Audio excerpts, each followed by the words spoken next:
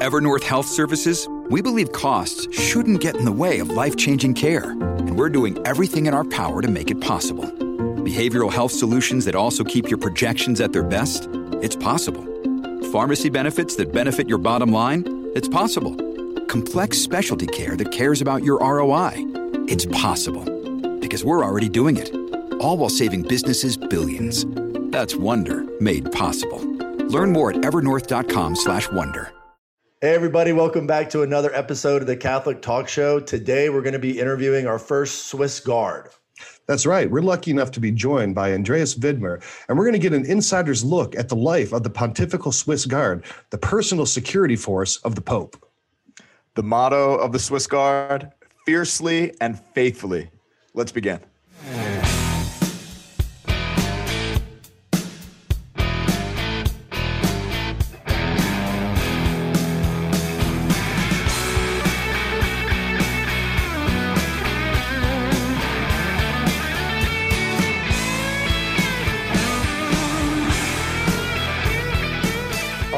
It's great to be back for another episode. I got a lot of notes from listeners with a lot of questions that are really awesome. So I'm really excited to learn more about the Swiss Guard. And Andreas, you're a good friend, and the work that you're doing at Catholic University. Hopefully we'll be able to share some of that today, but welcome to our talk show.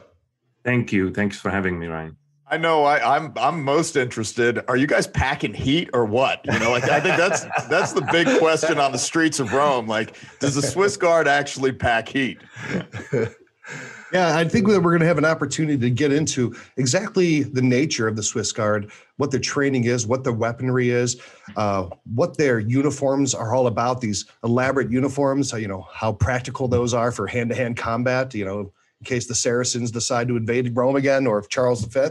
So let's, we're going to get a chance to look at this really unique vocation in life. I mean, how many people get to say that they're a member of an elite crack military force, one of the oldest military forces in continuous operation in the world, that serves and protects the pontiff, the Pope of Rome? I mean, this is a really unique opportunity, and we're really happy to be able to bring this to our viewers, to our subscribers, and get you these kind of cool insider looks. And if you like what we do and you're interested in episodes like this, Father Rich, why don't you tell them how they can subscribe and how they can get more before we get started? Make sure you hit us up on social media, Facebook, Instagram, and Twitter at Catholic Talk Show. Hit the subscribe button on this YouTube channel if you're viewing, and make sure you click the bell so every time we produce a video or a new show, it will populate in your feed and you won't miss any of this amazing content. Andreas, I've been to the museum in Rome. I've looked up, different websites describing the history of the Swiss Guard. But my brother, it is so good to have an insider scoop on the Swiss Guard and to have your testimony of faith, especially as the pastor of St. John Paul II here in the Diocese of St. Augustine. I know your boss was a saint, which is incredible to think about. Cool. Yeah. Not many people can say that they worked for a saint, and I'm blessed to be able to say that. It's an amazing man. Amen. So how did this all come about when you were being raised as a child? Was this a vocation that was somewhat present to a young boy growing up? How did you eventually end up in this vocation? Ryan, I wish I could tell you that this was my childhood dream and that I was this fervent Catholic who felt that this was like the fulfillment of all desires, and I would be lying to you. I basically didn't know anything about the Swiss Guards. I grew up in a small village, 400 people up in the mountains in Switzerland. I'm the youngest of 6 kids, grew up in a Catholic family. My parents are very Catholic and sent us to Mass, so we went to Mass on Sundays and so on. But, the catechesis, it wasn't the best. But I wasn't really a believer. I grew up very, very much influenced by the secular world. And I also was horrible at school. The only thing, as the youngest of 4 boys, I could do was fight. And because I had to fight my older brothers all the time, and I was outside all the time, I just excelled. That's the only thing I excelled at. And so in Switzerland, we have a militia, and they start to watch you in school from age 12. and all, like, there's only private school, and so all my physical ed and everything in school is watched by the military, and they very early on liked what I did, and and I got into all kinds of pre-military stuff, and that once I got into the military, that was the one thing in life I was good at. And I got back home on a break and talked to one of my buddies back from the village, and he said, "Guess what I am?" I said, "What?" He says, "I'm a bodyguard." And I'm like, "You mean, with the gun and the thing in the ear?" And he's like, "Yeah, man." And he's like, and I was asking, "They're paying you for that?" And he says, "Yeah, totally." I said, "That's what I'm going to do. Like, where do I stand in line for that?" And he says, he gave me an address, a postal address back then, and said, "Just send to these guys." And I was like sending them the thing and said, I this is what I want to do. And and so the first time I applied, we never really even talked about who you would protect, because so I signed up for the Swiss Guards for all the wrong reasons, but there was somebody who had greater oversight than me. Yeah, that's amazing.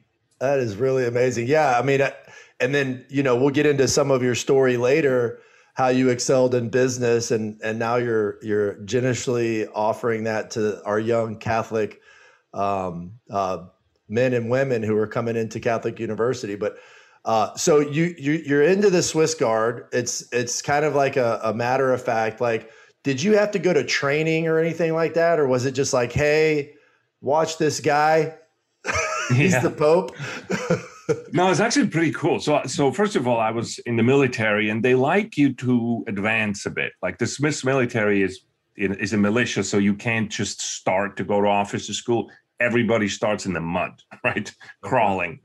And so then they watch who's good, and that's who advances, right? So this is and I was, I was killing it. So I was being advanced, and they love that. And then the guards, you also have to see that Switzerland and the Swiss Guards or the Vatican at my time, they didn't even have diplomatic relations. So Switzerland is a Protestant country, so they just tolerate us doing this. But the Swiss army isn't cooperating actively with the Vatican or anything like that. There's no connection, except Swiss. The military records are public. And so anybody can go to Switzerland and see how I did in the military. And so do the Swiss Guards. And so they like to see this record, and they like to choose, if you apply, they like to look at your record and choose people who made a bit of a career in the military. So I made it to officer, non-commissioned officer. I just didn't go back to finish it. But I got my summons to be there in November. And then you would go into a 2-month training. It's a little bit different now, but back then all that training happened in or around the Vatican, and they built on what they knew I had. So, you don't have to teach me how to use a weapon. You don't have to teach me close hand combat, like in general, but you do have to teach me the theory of how to protect one person and to protect them in a way that how should I say, to inflict the least amount of damage to everybody around if you do have to act, right? And sort of I would say considerate protection is what I would call this. And then, of course, you have to, one of the key things they have to train you is in people recognition, knowing who is who and who belongs where. And then, you see, most of that is really pattern recognition. And then the close combat is also something that you just teach every week, a couple of times when you're there. But in the beginning, it's, of course, a bit increased. So you're from this little village in Switzerland.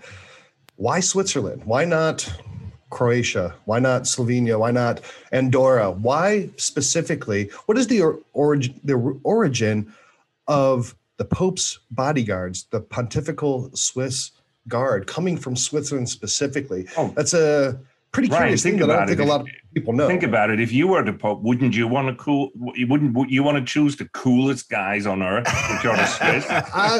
Look, if I was the Pope, I would want a bunch of 6'8" mountain men coming down and cracking heads and wielding halberds for me. Absolutely. I mean, it makes perfect sense, but I'm begging the question, sir, for our audience so they can get the perspective. I like to reply that, of course, they're the most handsome, and that's why you were hired. But the history is actually a very utilitarian history, and that is, in those days, Switzerland is a small country, and it actually has to do with the hereditary law that you have farms with 10, 15, 20 kids. I had a grandmother who was one of 22 kids. If you have a farm like this and you have to split it, and everybody's a farmer, you split that farm 22 times for a couple of generations, and everybody gets a goat, and they can do farming on a postage stamp. So what they do is they say the oldest male gets the whole farm, everybody leave. So you have these kids who boys grow up, fed on a farm, strong and everything, and then they have to leave and either become their brother's servant on the farm or go and have no work. So in the Middle Ages, what started is that they would say, well, let's go to war. If I work for a king, I can keep the spoils, and then either I die or come back rich. And the majority of Swiss young guys would start to do this, and it became a whole trade, and it brought, of course, wealth into Switzerland and so on.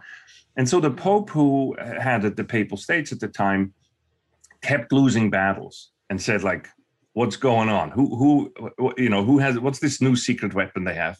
And they said, well, these are these Swiss boys who don't run around, they run around like farmers. Like, they use sheer force, have no fear because they have nothing to lose.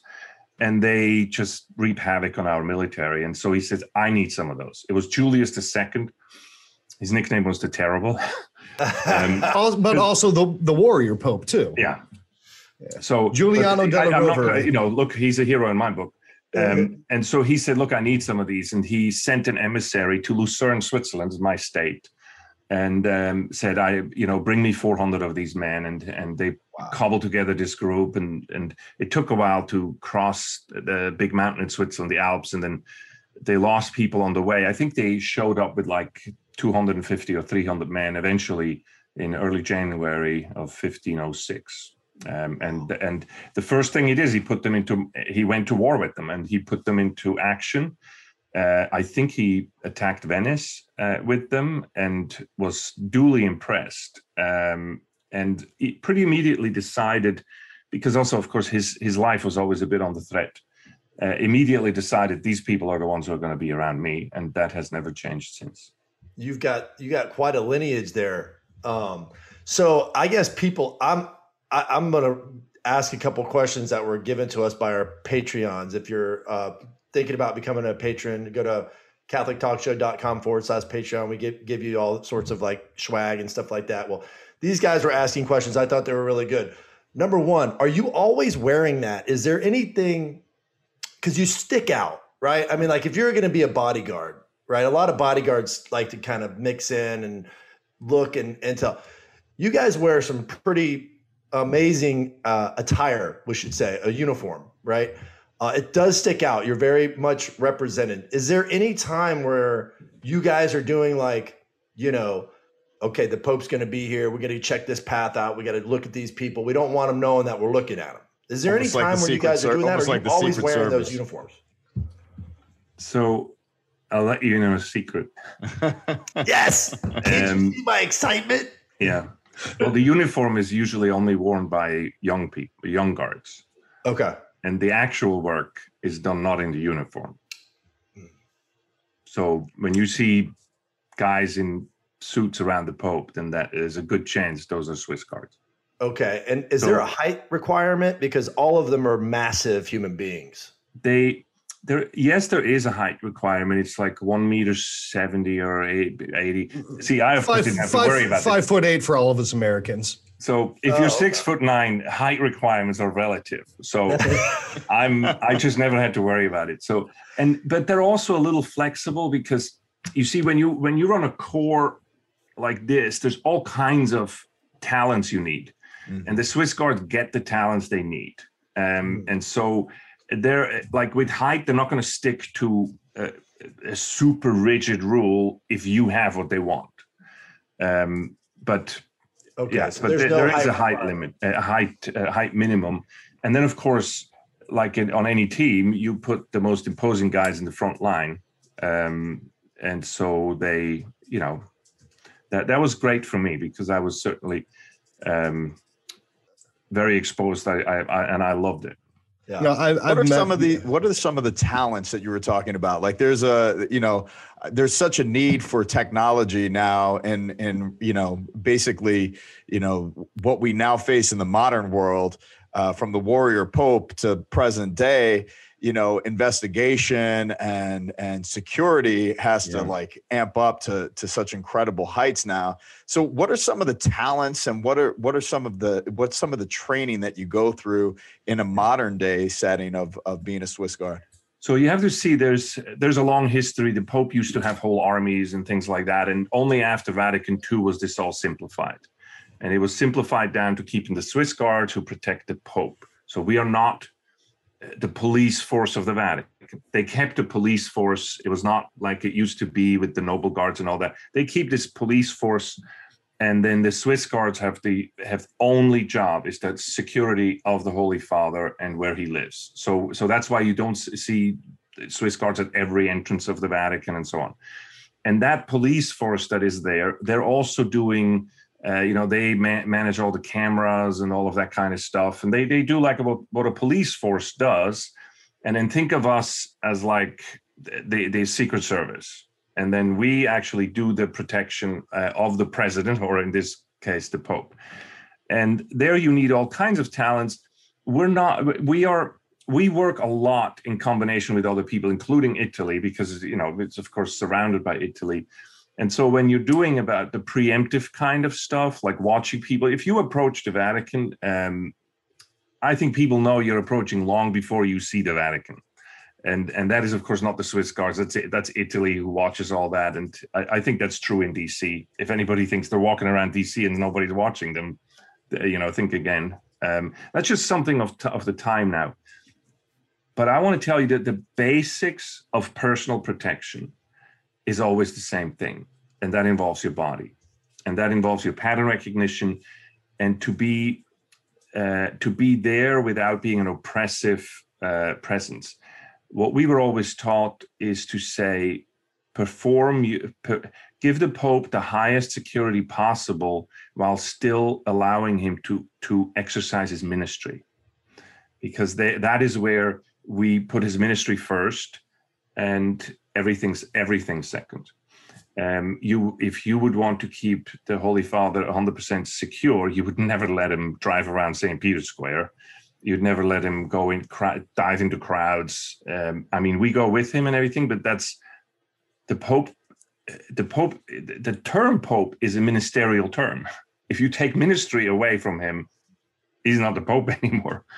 And so we adapt to that. And that is the highest level of education, of training you need, of how to roll with that.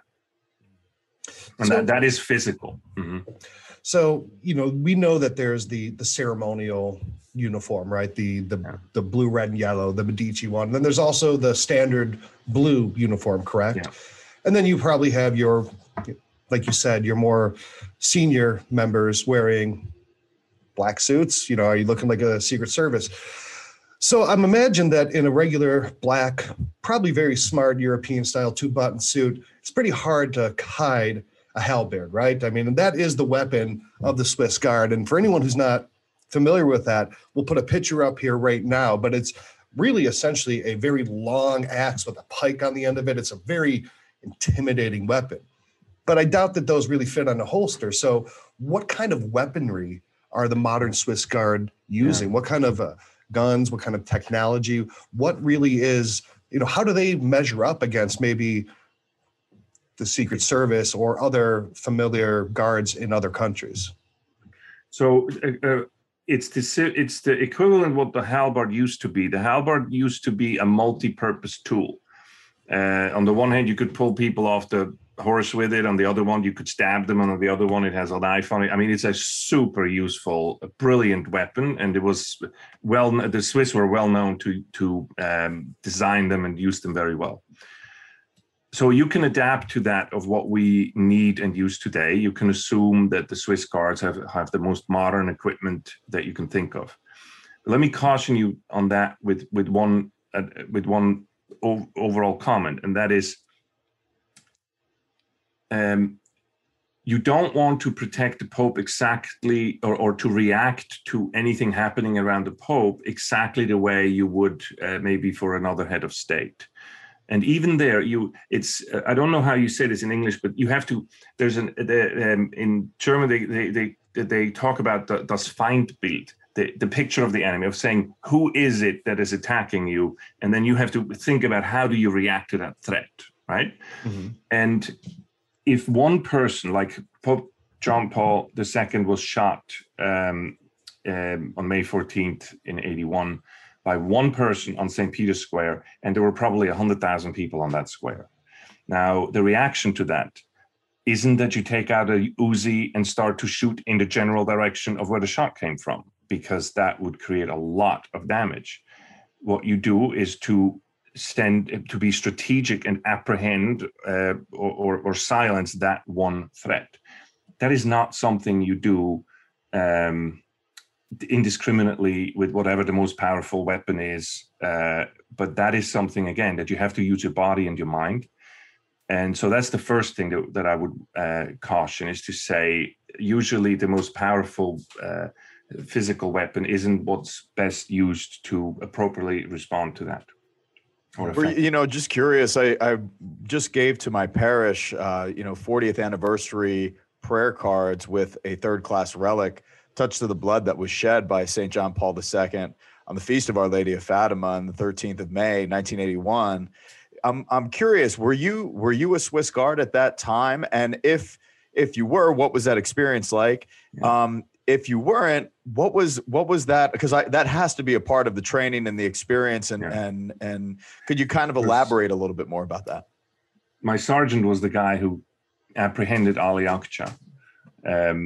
We called him the Christmas tree because his uniform it was slightly lopsided, because he had like every order and every medal that is available to humankind he had, because he did apprehend him, even though he kept pushing that back and saying, I did not catch Ali Akça, I saved his life because the idiot shot the Pope in the middle of 30 nuns. And when I came, he was on the floor. And I basically saved him, okay?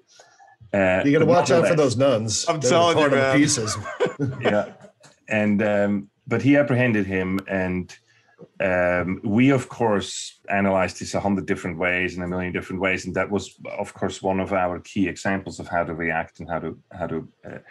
But you see, that is also something that happens. Of course, it's the greatest threat, and it's there, and it's sort of the nuclear option. Much more common, and that's the second part to my answer to you, Ryan, is Italy. The real threat to the Pope on a daily basis, many times a day, is that Italy doesn't have any mental institutions.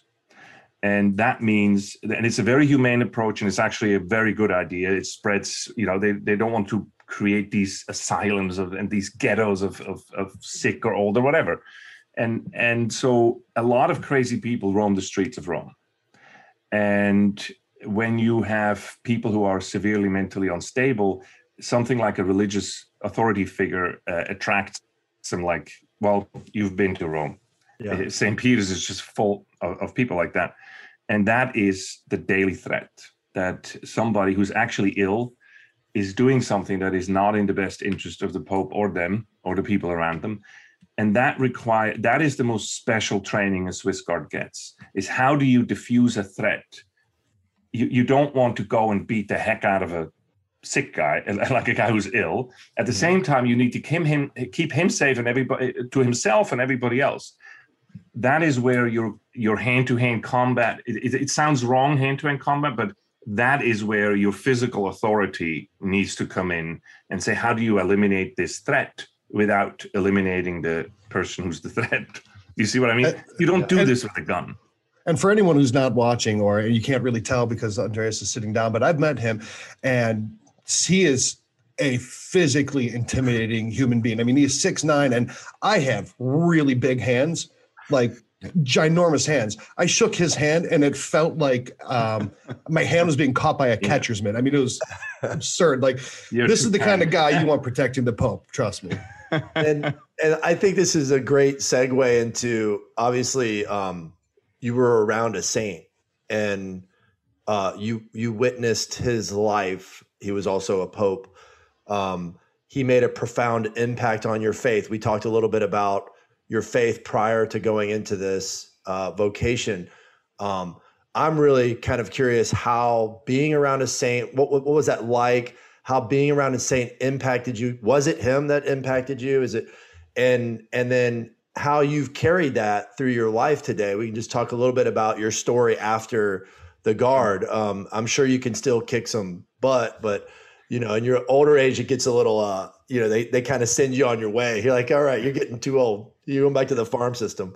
I think if we could talk about that, that'd be great. I'm really, really interested in that. Yeah. First of all, so this all flows into this. I'm like strong. I want to do things. And if somebody moves wrong, I'm all over you like white on rice. Right. And so, of course, I go in trying to do that. He himself will pull you back and say, this is not what it's about. He once told me that in German, that I'm, what you call, you're my business card. Meaning you're my emissary. Like, don't go beat the heck out of people. Like, you represent me, and let's work at this together. What message are we sending if the first person moves wrong and you go jump on them? Yeah. And then he started to talk about love. And in Italian, there is this saying that when you love somebody else, you wouldn't say ti amo, I love you, because that would be more intimate. But in general, it's in English, you would probably call it goodwill. In Italian, you say ti voglio bene. And he would always say that, ti voglio bene. I want your good. And he says, think about it. What's the good do you want for this person? And then act according to that. Act according to that good you want for them. And this was like, to me, is like, what are you talking about? And he would, he noticed, in essence, that, of course, whenever you see a tough guy like this, they're just covering up the inner insecurities. And the worse they get, which I was the worst, the more insecure they are inside. And I was just totally not knowing what's up or down. And I covered everything up with muscle and aggression. And he saw right through that. And we encountered each other, well, he encountered me when I was totally down. And I actually cried. And he literally embraced me and said that everything was going to be good and that he was praying for me. And it just, at that moment, something changed. And I think it may have been, the efficacy of his prayer, that suddenly I looked at him in a different light. And at first I attached it to him and said, whatever this guy has is what I want. And so he became sort of my idol. And he noticed. And he would say, no. Well, you don't want me, you want who I have. And he would deflect it and say, you want Jesus, and I can help you with this. And he taught me how to pray. And who was protecting who? I'm getting goosebumps telling you this. I have too. Me too. Because this was and it's the ti voglio bene. Yeah. And he saw me and he says, I want your good. But you may and you may work for me or with me and everything, but ultimately I want your salvation. And what do I have to do, or what can I do to help you towards this, to find it and to help you towards it?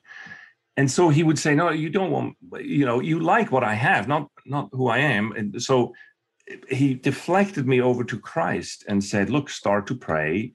This is my favorite prayer. He gave me a rosary. And then he, every conversation with him, every time we met, the conversation kept going where it was before. Eventually he met my parents, and it was just a beautiful, beautiful. And he, when your parents, you walk up with your parents to the Pope, and the Pope goes, hey, Andreas, my favorite garden. He goes to my mom. It's like, You must be his mother. He tells me such great things of you. You should be so proud of your son. My mother couldn't, the whole audience, she never said a word because she was like crying so much. Beautiful. And it was just beautiful. And then eventually he saw that I'm saying, okay, if God exists, I'm going to be a priest. And he was like, piano. Like, why don't you found God, be with him. Like, be at Jesus's feet. Like, just enjoy the radiance. Like, and he says, remain in prayer. Like, why don't you not tell God what? Just, oh my God. And then I finally said, okay, I got to go. Because then I met my wife, Michelle, who was an American exchange student there.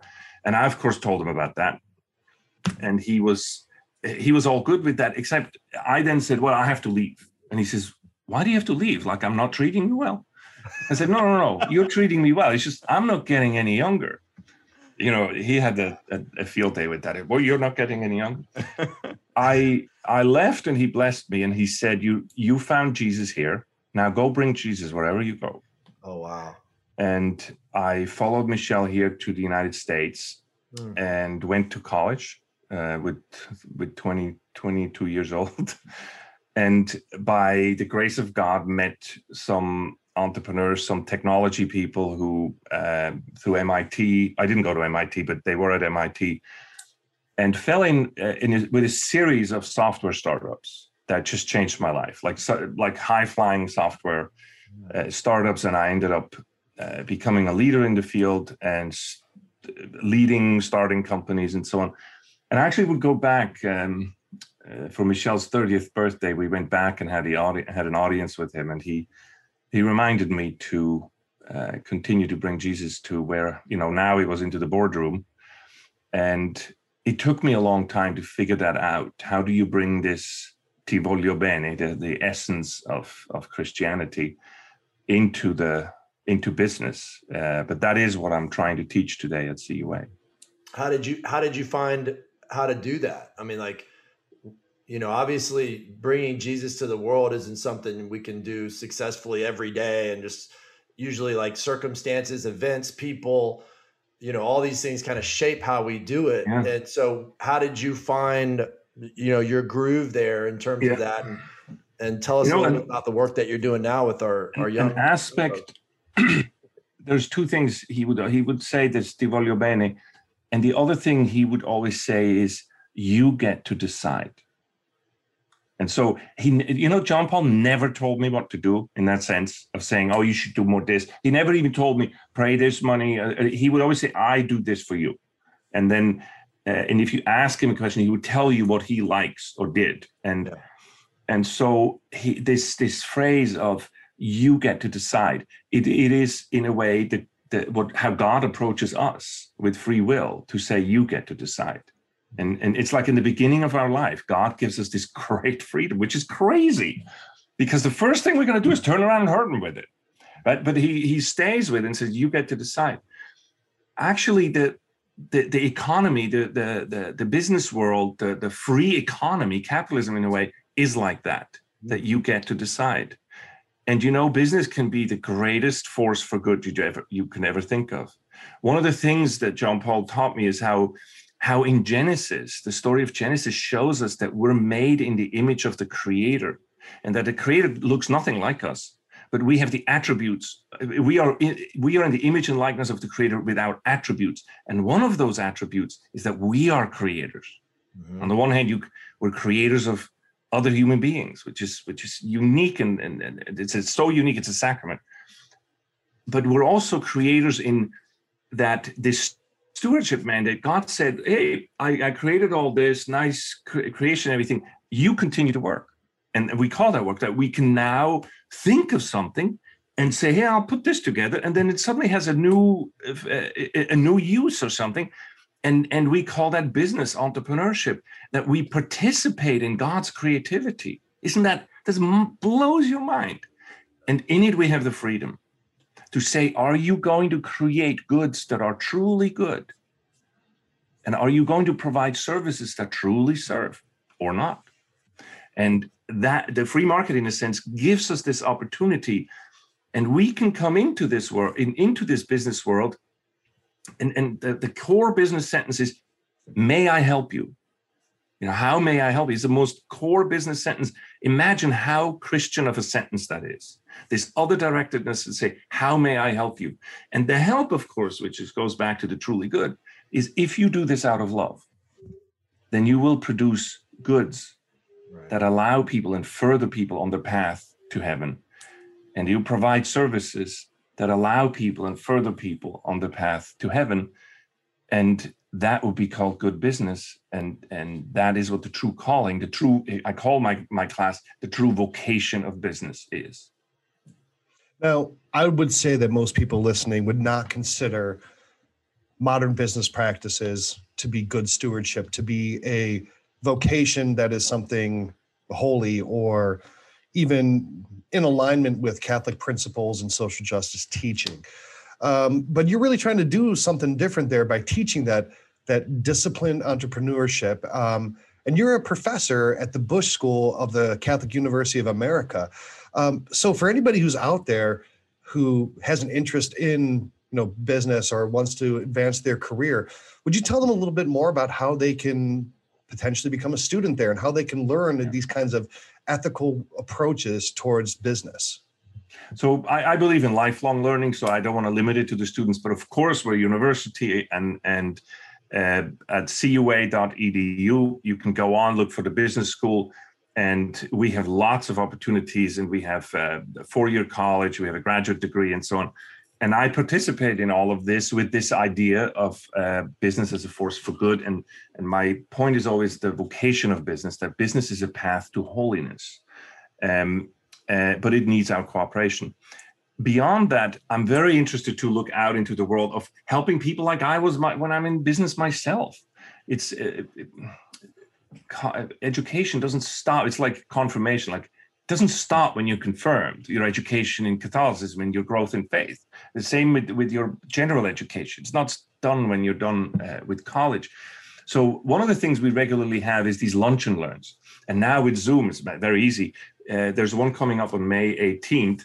How to steward a company in trouble, right? And so I bring in somebody who really knows what they're talking about, have an opinion, and then only let them talk for like a half an hour or 20 minutes on their framework or what they have to say, and then leave 45 minutes for everybody on the call to pepper the person with questions for my business, not in theory, but business people or managers or employees to say, here's my question on this, and to make this super interactive so that it becomes a learning opportunity, not just for the people on the call, but also for us.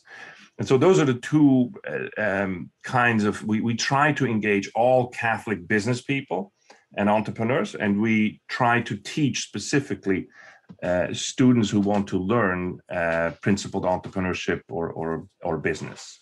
It's very evident that Ti Voglio Bene is that impacted you so deeply, and to see how that's processing in your life in a form of ministry and mission and becoming holy through entrepreneurship is an inspiration. And you look at the works of John Paul II, Love and Responsibility. You see, one of my favorite documents that I always return to, Laborem Exercens, and the dignity of human labor, and that we participate with God in creation, and that we can be creative in that Imago Dei. I just want to share a little quote, because I do find a real deep resonance with what you're saying, with what St. John Paul II said. There's yet another aspect of human work, an essential dimension of it that is profoundly imbued with a spirituality based on the gospel. All work, whether manual or intellectual, is inevitably linked with toil. The book of Genesis expresses it in a truly penetrating manner. The original blessing of work, contained in the very mystery of creation and connected with man's elevation as the image of God. It's what is truly human. The Imago Dei, the image of God in whom we were created, that is most seen in our labor, in our toil. And it should always be directed toward the other for the good of them, just in and of themselves. You see, and I want to, and Ryan, to your point of saying, sometimes people think, well, this is something new, and and that I wouldn't be for profit companies and everything. Let me say two things. One thing, I'm actually questioning nonprofit companies, because God has never created anything that isn't profitable, and neither should you. It's just my principle. It's okay. We can go into the details, and at the end of the day, I don't really, mind if you have a nonprofit company. I'm just saying, unless it's a charity, you have a responsibility to invest yourself to produce more, right? And that's a call to creativity, to make more with less. Then we have to say, the more also pertains to what happens to us when we work. There is a right to work and there is an obligation to work. That's social teaching. But the social teaching, some people who go around with social justice think they only focus on one side of the thing. But we have to be holistic and look at both sides. The reason why there is a right to work and an obligation to work is because when we work, we don't just make more, we become more. Work is one of the paths of fully flourishing as a human being. I don't mean just paid work, like somebody who takes care of the elderly or children, this is work. And this is such an essential part of humanity that no other animal has it. So it's a mark of our being made in the image and likeness of God. And therefore we have a right and an obligation to do so. Yeah. And that's the criticism of capitalism. And I love Archbishop Venerable Fulton Sheen. He said, communism wants the cross without Christ. Capitalism wants Christ without the cross. And it's such a wonderful critique that you kind of meditate on for a while and kind of draw things from.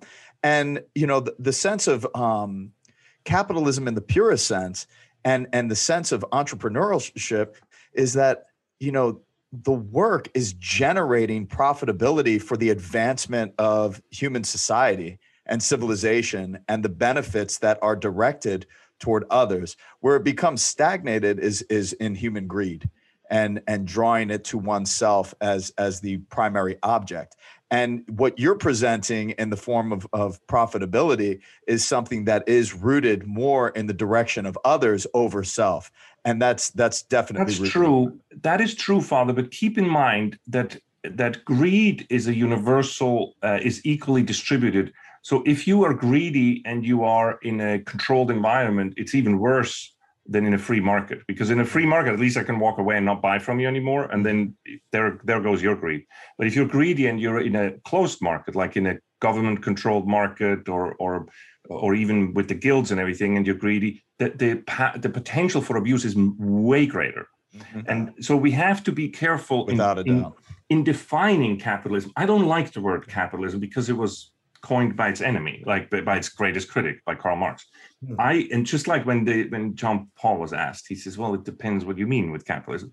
I like the term the market economy or the free market economy, that whenever two people can freely choose to do business with each other, and you don't have to buy this if you don't want to, and I don't have to sell it to you if I don't want to, and we create that freedom, then you start to add value. And whenever you add value, something people are not aware of, there's not a fixed amount of money in the world.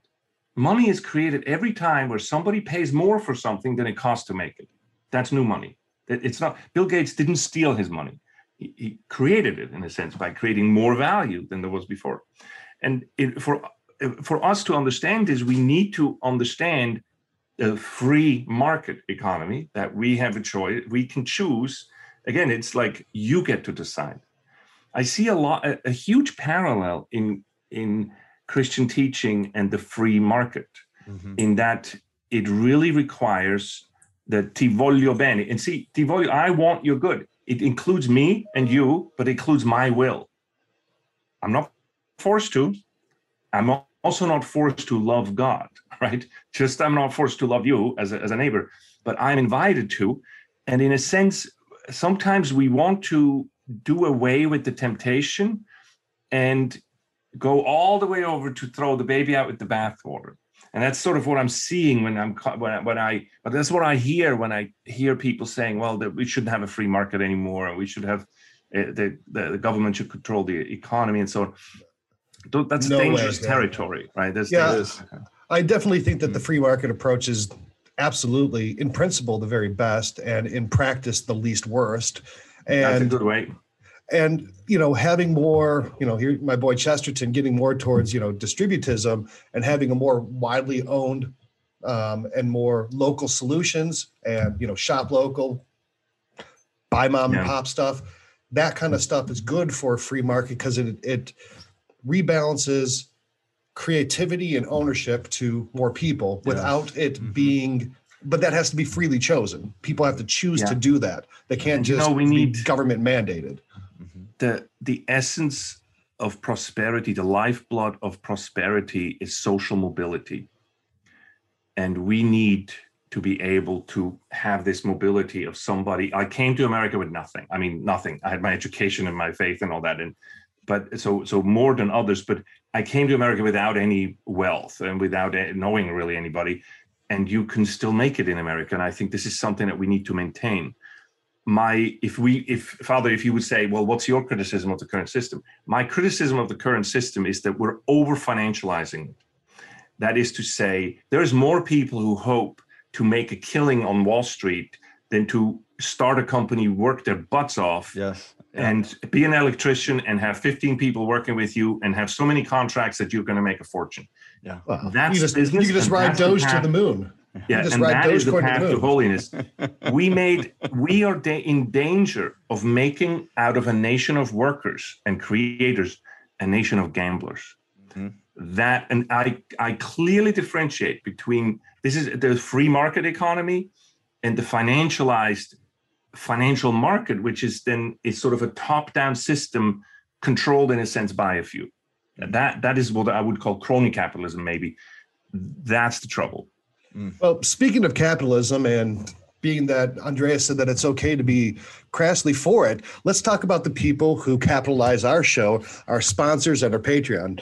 So, Father Rich, let's get a little bit of your best capitalist pitch right here, and let's see if people choose us through the free market. Well, let me tell you right now, go to Hallow.com. Hallow is the #1 Catholic app in the App Store today.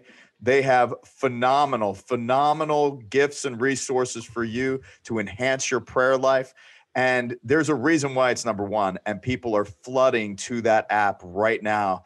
And it's because of the rich tradition of the Catholic faith in prayer. And they have everything from Bible in a Year with Father Mike Schmitz to Lectio Divina, journaling features, and so many things are added day by day. I know Ryan Delacroix, it's his favorite app on his phone. Ryan, why don't you share your experience? Yeah, we were talking about this before the show about how crazy life is with 7 kids and my mother and all these different things going on. And your mother's next door. Yeah, it's just like one big compound of noise. And sometimes I don't get up and allow the proper time for me to have an encounter with God, which is so important. It's transformative when you actually take time to pray and you commune with God. And this app has really helped me because it's guided meditation. So all I do is just have to find a place and just sit down and just be quiet. That's all I have to do. It's very difficult to do. Sometimes I go to my car and I lock my doors of the car and, I'll turn on a 10-minute meditation, but they're really beautiful. They're guided, which really helps me. So now I don't have to worry about struggling with prayer, actually being led by somebody who knows what's going on. But it does. It changes your life. Prayer changes your life. And this is a very good resource to help you pray. It's the best one that I've seen. I do it with my daughter in the truck. I'll be driving her. I'll put a 5-minute meditation on. We'll talk about it. So yeah, just a really, really great ministry and beautiful calling they've got over there at Hallow. Our other sponsor, Catholic Monthly, CatholicMonth.ly, is a phenomenal devotional box that comes to your door every month. And, much like the month of May, all centered on Mary, each month there's a different theme. And they come out with some great content that will help you enter into the deep culture of the Catholic faith month by month. Sheil, why don't you tell them a little bit more about Catholic Monthly? Yeah, sure. So even if you're a pretty devoutly practicing Catholic, the treasury and the depth of the traditions of the church is overwhelming. It's trying to drink the ocean, one cup at a time. And Catholic Monthly can help you really absorb these traditions, these prayers, these devotions of the church in a very structured and engaging and beautiful way. So every month you're going to get a box that delivers to you. Sometimes it's going to have books. Sometimes it's going to have artwork. Sometimes it's going to have apparel or sacramentals and devotional items. One month you might get a framed picture of Our Lady and a rosary. Another month you might get a candle and a book and a t-shirt, right? Each month helps you to grow methodically in your faith, in your practice and understanding of the church.